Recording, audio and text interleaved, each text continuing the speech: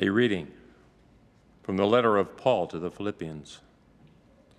Dearly beloved, it is God who, in his good will toward you, begets in you any measure of desire or achievement.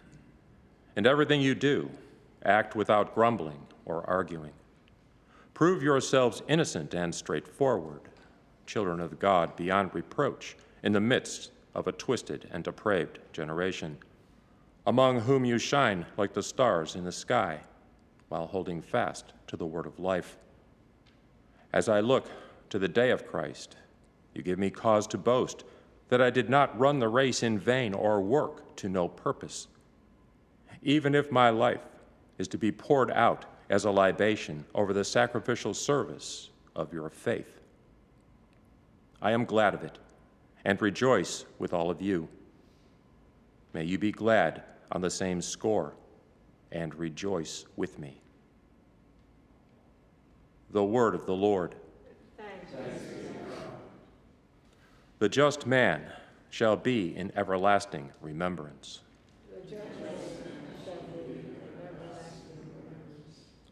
Happy the man who fears the Lord, who greatly delights in his commands. He dawns through the darkness, a light for the upright. He is gracious and merciful and just.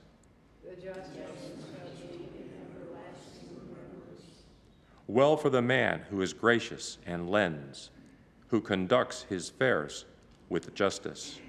He shall never be moved.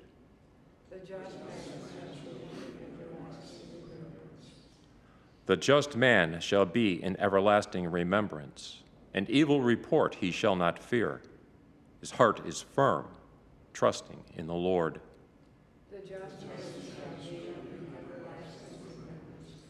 Lavishly he gives to the poor. His generosity shall endure forever. His horn shall be exalted in glory.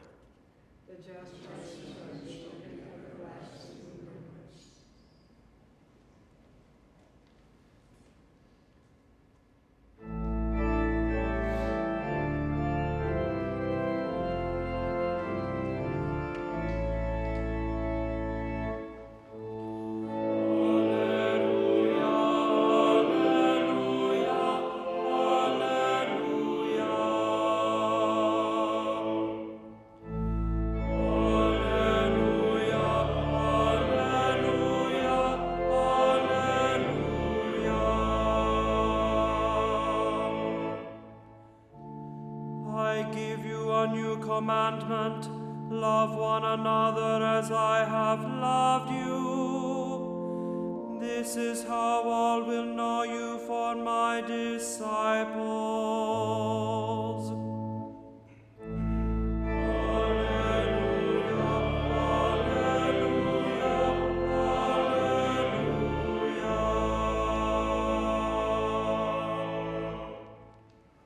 Dominus vobiscum.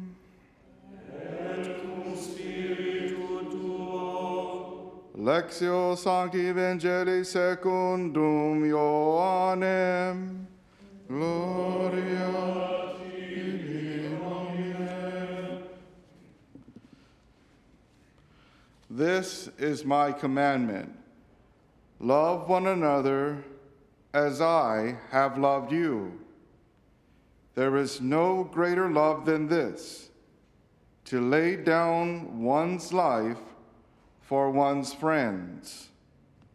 You are my friends, if you do what I command you.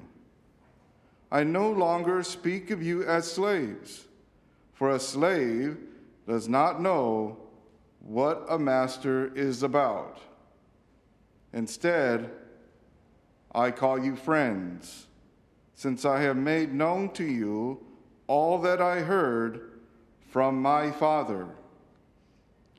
It was not you who chose me, it was I who chose you, to go forth and bear fruit. Your fruit must endure, so that all you ask the Father in my name, he will give you. The command I give you is this, that you love one another. Verbum Domini. Laus tibi Christe.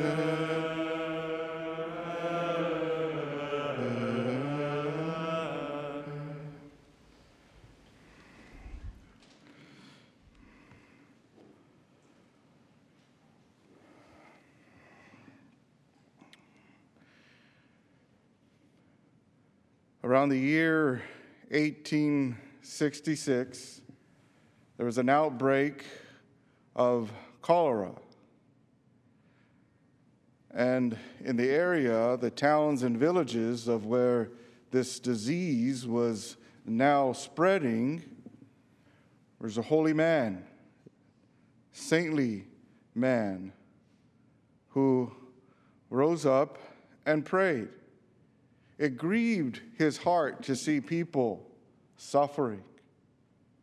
And then to see how people would be so hurt by losing those who contacted the disease and died as a result of it. So this holy man, whom we call, or who is known as St. Francis Mary of Camporosso, offers himself to God. He says, Lord, I give myself, I offer myself for the cure of this disease, so that those who may contact it may not have to suffer. I give myself in exchange for them. And so with this sincere prayer, he himself got the disease. And then he died. But as soon as he died, then the cases began to decrease rapidly. And soon after, the outbreak disappeared. And we look at such a man, this St. Francis Mary. He says, what would possess him to do such a thing? What are his motivations, his desires? How would someone do this? A man who has a sincere and a personal relationship with Jesus Christ would do something like this. And this is a relationship that Jesus the Lord invites all of us to have with him. One that is deep, profound, personal. And that's what Jesus is communicating to us in the gospel today. So here we look at these words of Jesus. He starts with giving us a command. He's, love one another as I have loved you. No, Jesus, who was with the disciples, had spent 3 years with them. Loving through his acts, through his words. It was all love.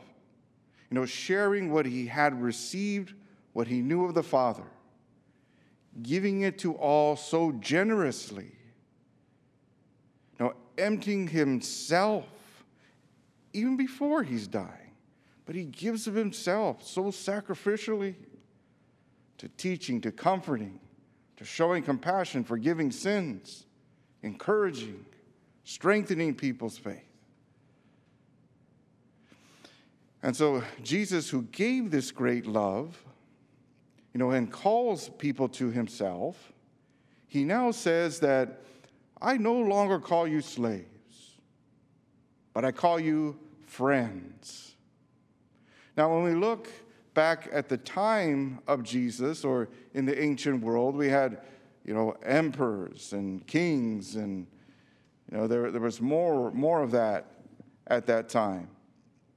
And those who were kings and emperors, of course, they had their court. Their, of course, military officials, their advisors, all of those people. But the ones who were closest to these kings and emperors were their friends. Now, it was a privilege to be a part, to have any share, any participation in a kingly court or in a kingly administration, an emperor's reign. Or even to be called a slave. I'm a slave of this person. No, even people in the Bible, I'm a slave of God, I'm a servant of God. That's what I am. Yeah, that's such a privilege, and it is. But now Jesus says, I call you friends. So the friends of these kings and emperors, they had something personal that the king or emperor would go to their friends first. They were the most trusted of them. And Jesus now is calling the disciples friends. What a privilege. Imagine how they felt to be called friends of a great master, the teacher, Jesus Christ the Lord. How honored that title would be. And in being called friends, all of us are to be called friends. Of course, Jesus, he's the Lord. He's our King. He's our God. But by him becoming man, the Son of God becoming man, he becomes our brother. He becomes our friend, one of us. By him taking on human flesh, fully God, fully man, yes, the divine person, but it calls us his friend. And that we could have this personal relationship with him.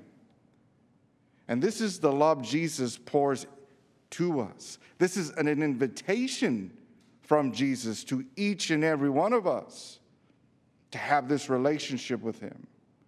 And so he does everything so that we could obtain this. This is why, he had the life of sacramental life, the grace that flows from this. Remember, the grace of Jesus Christ is his own life and love that is being poured into our hearts. That through the power of the Holy Spirit. And it is through this grace that we can be like Jesus, that we can know him. And so this grace we receive in baptism, confirmation, that is nourished in Holy Communion. And then we have this merciful encounter with him when he forgives our sins. No, this is how we grow like Jesus, having this loving relationship, learning his love. And Jesus, when he says, come to me. And he says, rest with him.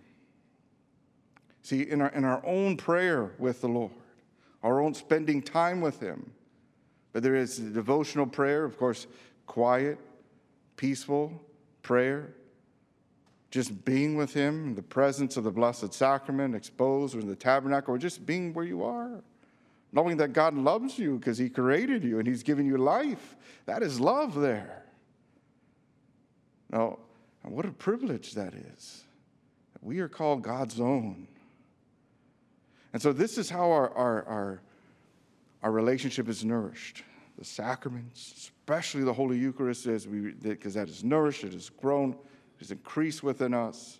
Our time with prayer, thinking about the words of Jesus, looking to his actions in the Holy Scriptures. Yeah, the more we consume ourselves with this, the more it is on our mind and in our heart. There's the intimacy there with Jesus. There is that we know is that we're walking in grace, people of grace. And the more we know the life of Jesus, we see, well, hey, my life is somewhat identical to that of Jesus. Yeah, I'm suffering in this way. I've got a little persecution. I got, some rejections here. Just like Jesus. And that is so comforting. And there comes more love. See, that's being able to identify with him. It could be such a profound relationship. That's the kind of relationship St. Francis had with the Lord. He called it intimacy with him because he was sharing in his life. See, and that's what we need to know. That's what this saint today, Francis Mary Camporosso, who lived in the 1800s, he was sure of. He was such a good person, a brother, Franciscan, known as a peacemaker, showed such goodness, such charity, generosity, very patient with people, a good listener, always showing the compassion of the Lord. And why? Because he had a relationship of Jesus. He knew he was Jesus' friend, and he knew he was loved by the Lord. So, brothers and sisters, may we know this. First, that we're loved by God. Yeah, that he is our God who's called us, our King, but that he is our friend who loves us. God bless you all.